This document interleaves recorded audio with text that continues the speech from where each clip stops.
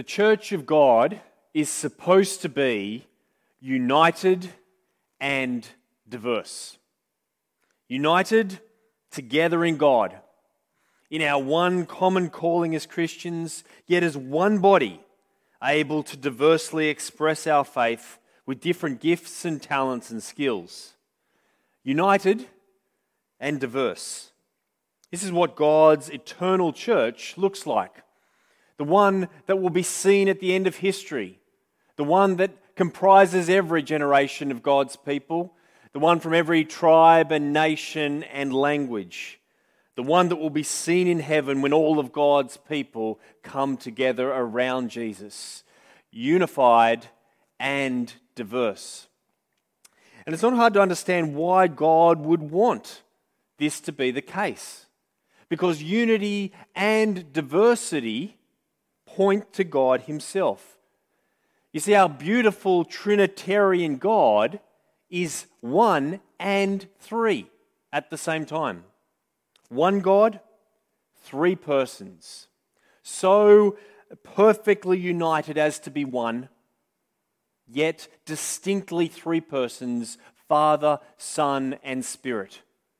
So three and one. Tri, three, unity, one, tri-unity, Trinity.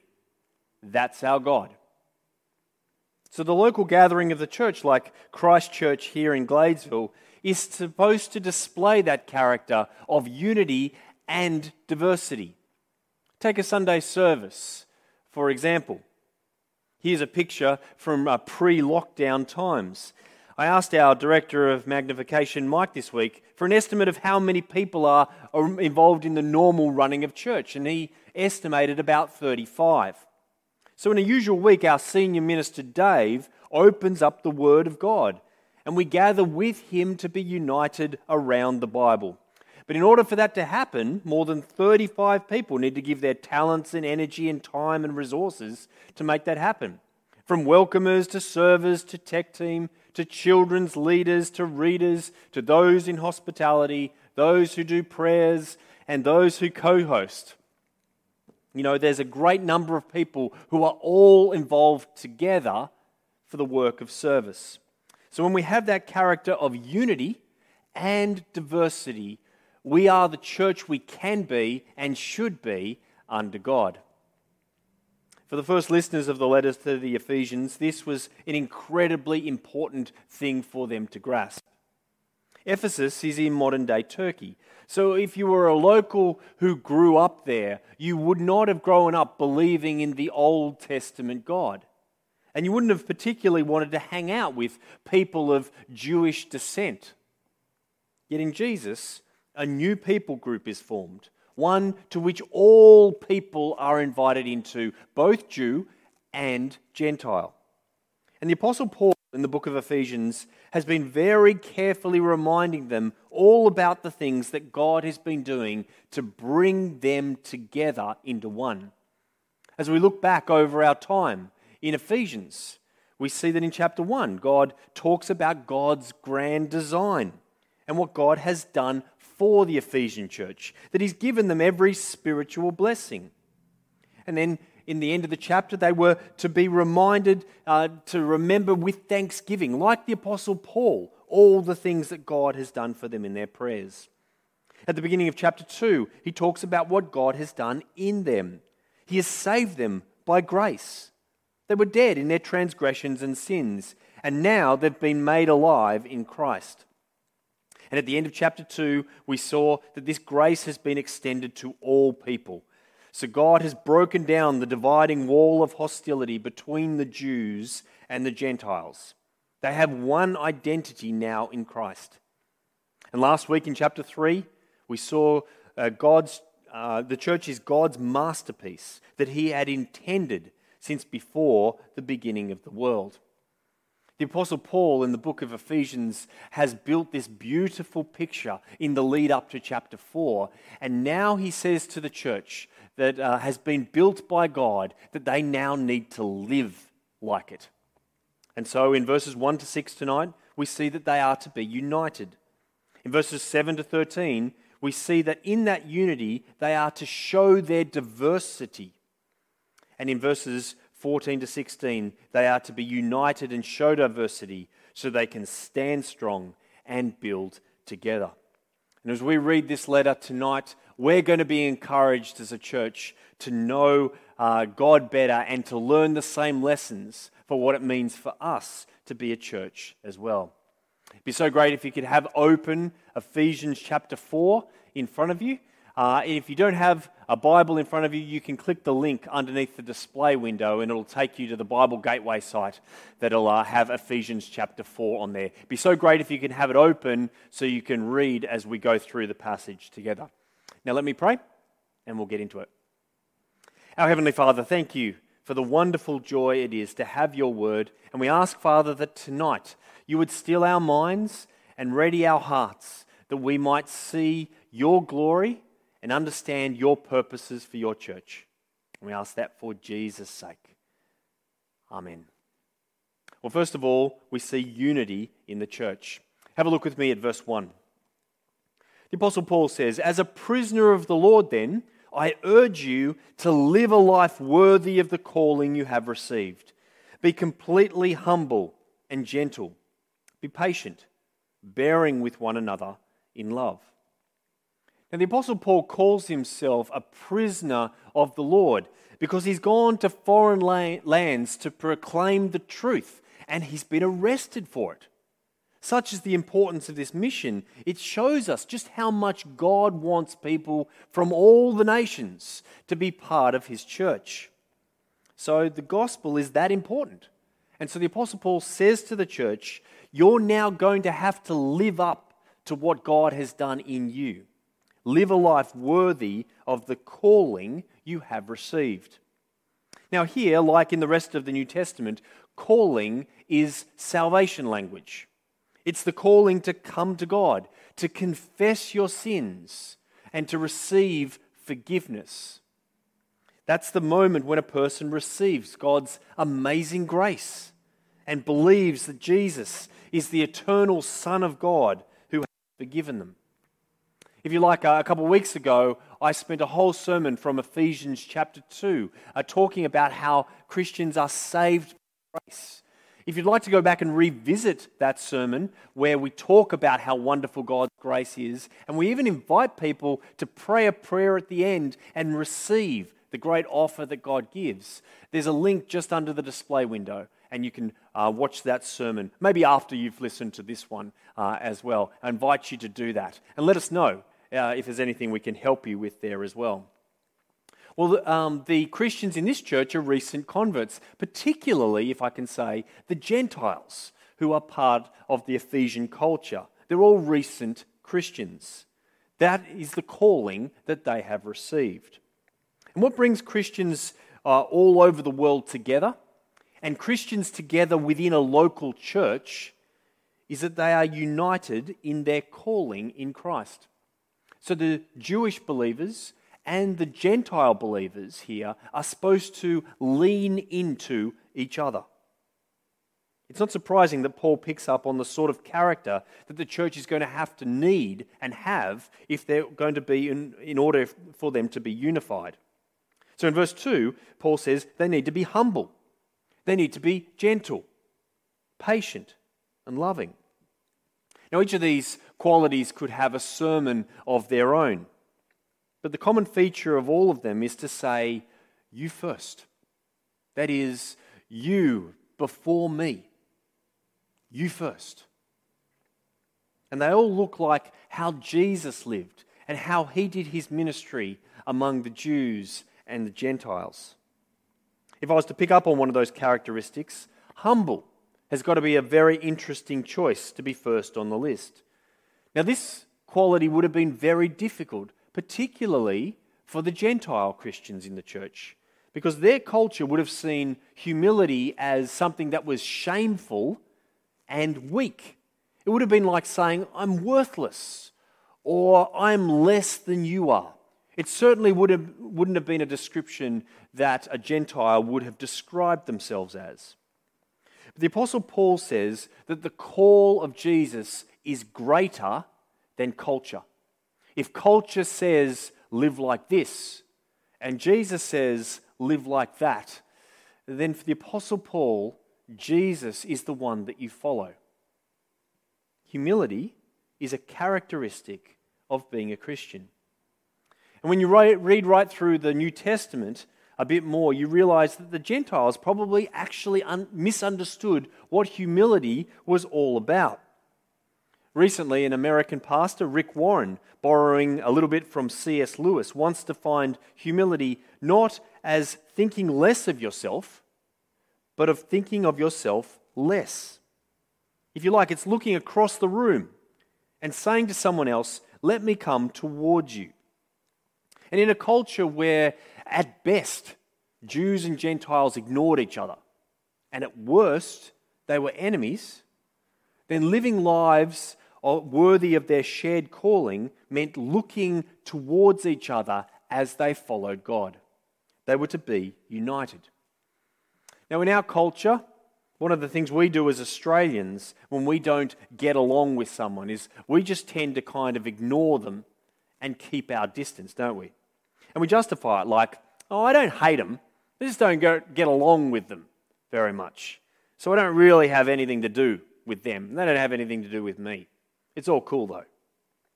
Well, in a church context, the Apostle Paul's saying that isn't good enough. He's saying you're called for more. It's not about passively drifting apart, but actively coming together as Christians who have a unity in Christ. And that's what he says here in verse 3. He says, make every effort to keep the unity of the Spirit through the bond of peace.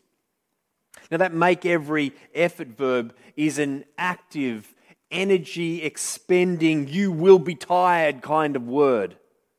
See, God unites us, but now we need to be active in promoting unity among us. In verse 1, Paul reminded them that he was a prisoner for the Lord. And so that meant that he would have been in physical bonds to the people beside him. And he uses that as an example for the Christian church, that they are to see themselves in spiritual bonds to the people around them as well. They've been given the bond of peace. Christ has broken down the dividing wall of hostility and has brought peace. He's given his Spirit to both Jew and Gentile so that they are united and they can now live as God's united people. And they must make every effort to do so. Now that's only going to be possible if they keep their eyes fixed on the one who unites them. When I was growing up, I went to my grandparents' house and they had a grandfather clock. You know, one of those big old clocks that ticks and chimes and makes all kinds of noises?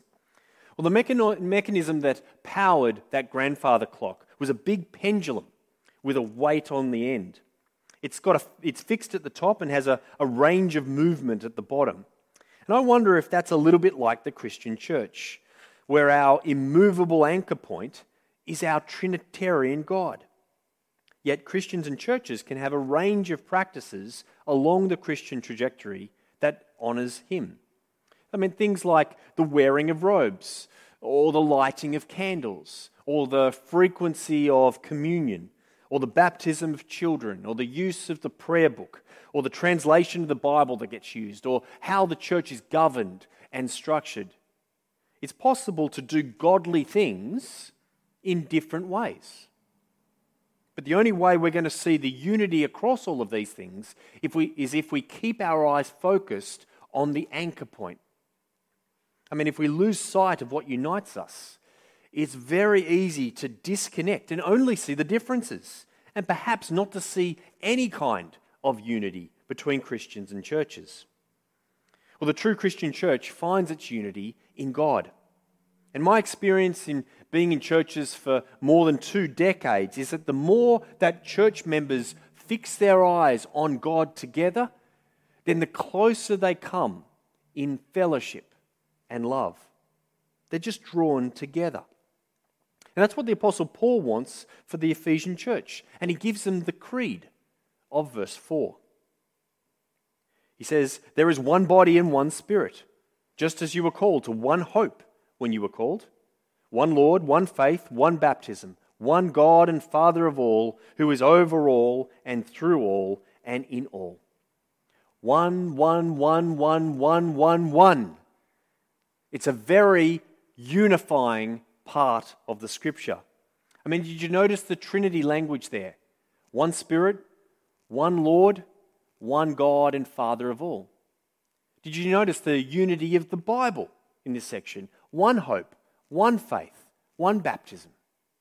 And did you see the unity of the church? They are to be one body. God's all-time, forever church, ultimately which will be seen in heaven, of which all genuine Christians are a part. So casting our eyes up to God, listening to His word, and growing towards each other in love and peace, we can see the unity of our time together. So I wonder, is it possible to be a member of Christ Church and not agree 100% on things that happen around here at our church? Of course it is. As long as we're not talking about something that unhinges the anchor point.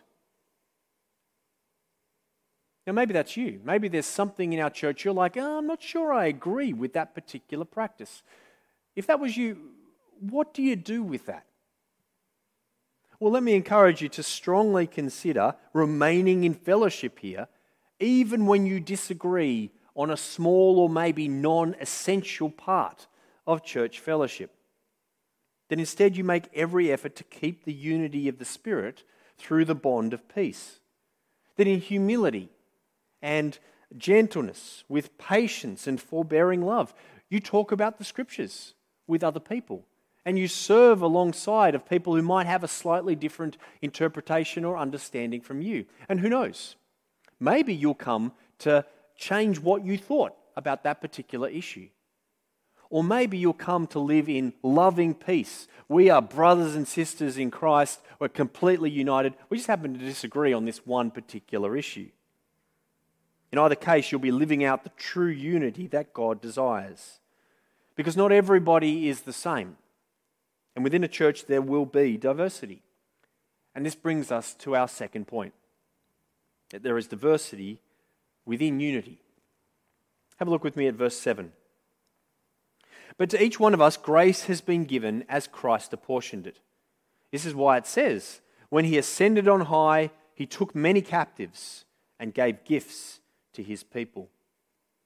One of the biggest joys, I reckon, of being part of a church is that you're brought together with a bunch of different people that you would never have chosen for yourself.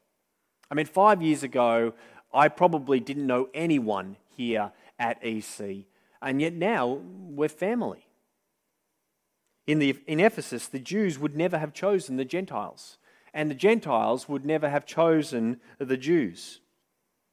But God knows what He's doing, and He's the one who builds His church. And so He apportions grace. Now the grace there in verse 7 is not the saving grace in chapter 2, which all believers get in equal measure. What's being looked at here is the grace of being given skills or gifts or talents that people can use to grow the church. And Jesus is able to give these gifts because of the position of authority that He currently has. In the next verses, Paul quotes from Psalm 68, which was our first reading, where King David praises his triumphant God who defeats his enemies and comes into Jerusalem in victory. And the Apostle Paul makes the link between the victory of God in David's times and the work of Jesus. So if you have a look with me at those three quoted lines in verse 8, after His saving work on earth at the cross and the resurrection, first line, He, that's Jesus, ascends to heaven. That's what Christians believe, that after His death and resurrection, He ascended to heaven. So we're talking about Jesus here. And the second line, He literally has captured the captives. It's a very strange line. He's captured the captives. What does that mean? Who are the captives? Well, when you know the gospel, you know the captives were us. Because we were the ones who were enslaved to sin, the world, and the devil.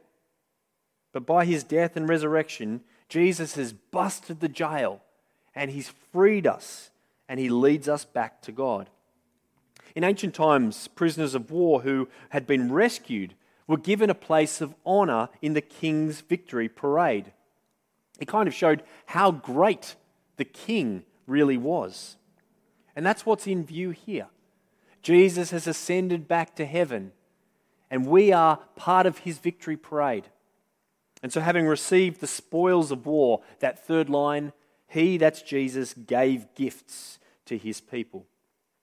So it's worth reflecting just for a moment that if you're good at something and you recognize, hang on, this is easy, or I'm good at this in a way that other people around me may not be. If you're good at something, then you can be thankful to God for apportioning you grace as one of his people. And we can use those things in humility and gentleness and patience and forbearing love for the sake of others, so that we can serve them and love them. And so when you look around at our church family, you see the enormous variety of the gifts that God has given. Some people are good at preaching. Some are good at music. Some understand tech stuff. Some are good at organizing. Some are natural encouragers. Some can build things. Some are prayerful. Some are creative. Some are just, servant-hearted people. Paul gives a bigger list in 1 Corinthians and also in the book of Romans as well. But these gifts are on display in our church and in every church family. So even if we don't have the gifts ourselves, we can end up praising God for the gifts he's given to other people. It's joyful that we can all serve together using what has been given to us by God to be united together and give glory to him. And so Paul points out that those who have gifts in handling the word of God as leaders in the church have a very important role. Have a look at verse 11. So Christ himself gave the apostles, the prophets, the evangelists, the pastors and teachers to equip his people for works of service, so that the body of Christ may be built up. Now you can be assured I'll be asking Dave and Mandy all about the apostles and the prophets and whether they still exist today in 2021 in the Sermon Seasonings podcast tomorrow. But what we do know is, of course, we have pastors and teachers with us as well. And the role of the minister in the church is not to do the work of the church. Do you see that in verse 11? It's not the minister's role to do the work. Rather, their role is by the careful preaching of the word to equip the church to use their gifts to do the work themselves.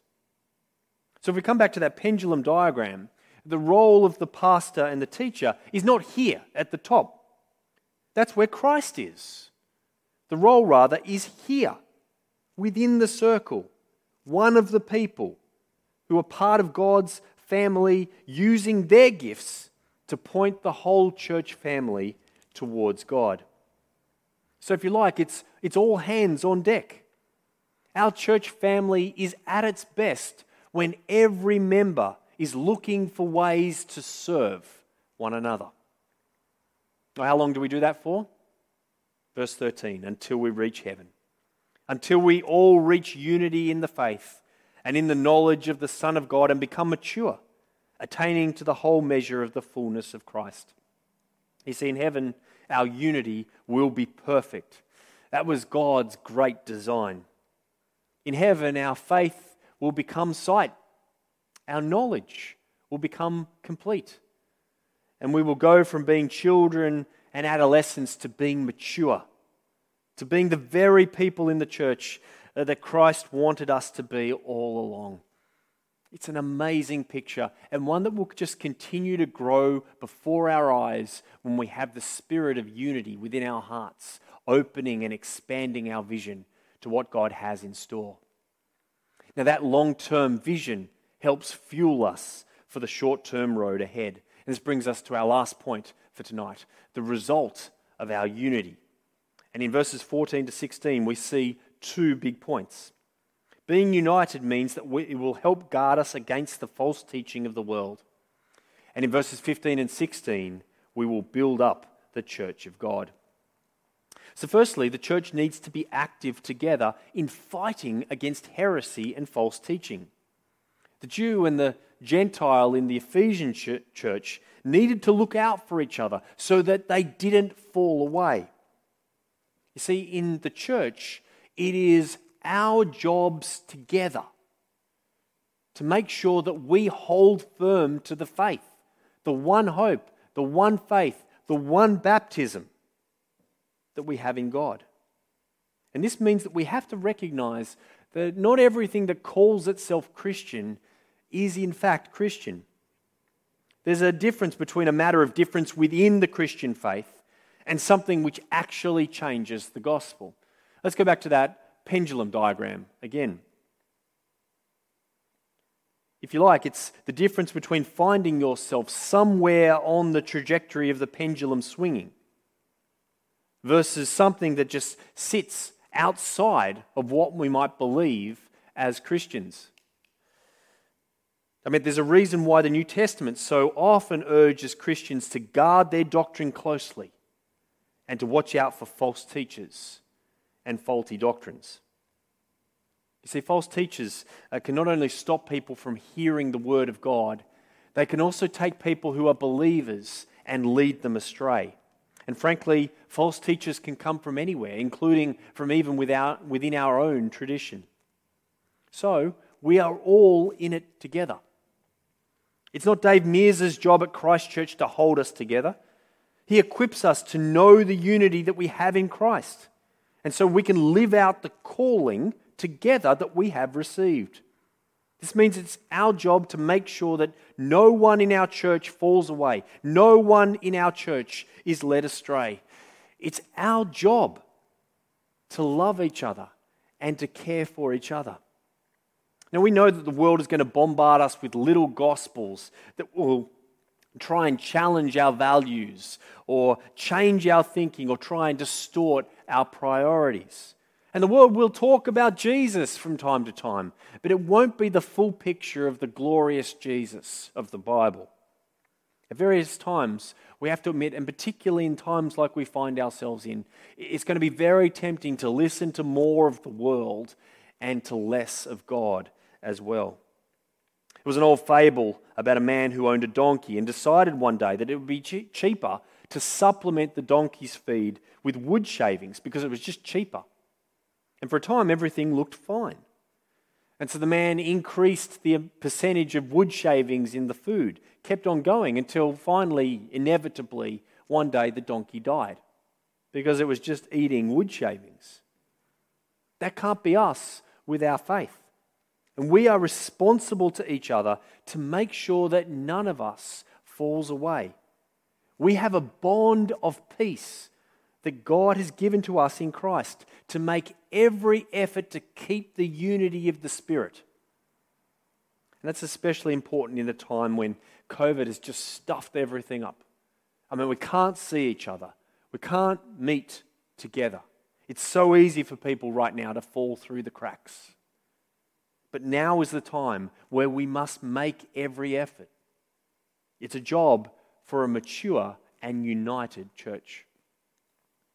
Well, in verses 15 and 16, Paul pivots to something more positive, because the result of a unified church is that we will build and grow as well. And he spells it out in this beautiful image of a human body when it comes to the church. In this image, Christ is the head, and the members of the church are the body. And just like a champion athlete, perhaps at the Olympics, when the whole body is working in unison, using our gifts and diversity to do the things that are needed, well, then the body grows stronger and grows faster as well. At Christ Church, every one of us is needed to contribute to the building of God's church. And we're needed to build not just here, but in places beyond Gladesville as well. Every member of our church matters. Every member of our church has a role to play. And so in the passages to come, the Apostle Paul is going to tell us more about what that looks like, and we can look forward to that in the weeks to come. Well, last week, David Mears rightly described God's church as a masterpiece. And there's a reason why people go out of their way to see the masterpiece, because there's something incredible beyond what's just in front of you. God's church is a masterpiece, and it's the testimony to the world that God is still working and still active even in 2021. And when our church demonstrates the unity of the Spirit and the diversity of the grace that Christ has apportioned us, and when we give glory to the one God and Father of all, who is in all and through all and over all, then we are the church that God wants us to be, unified and diverse. Amen.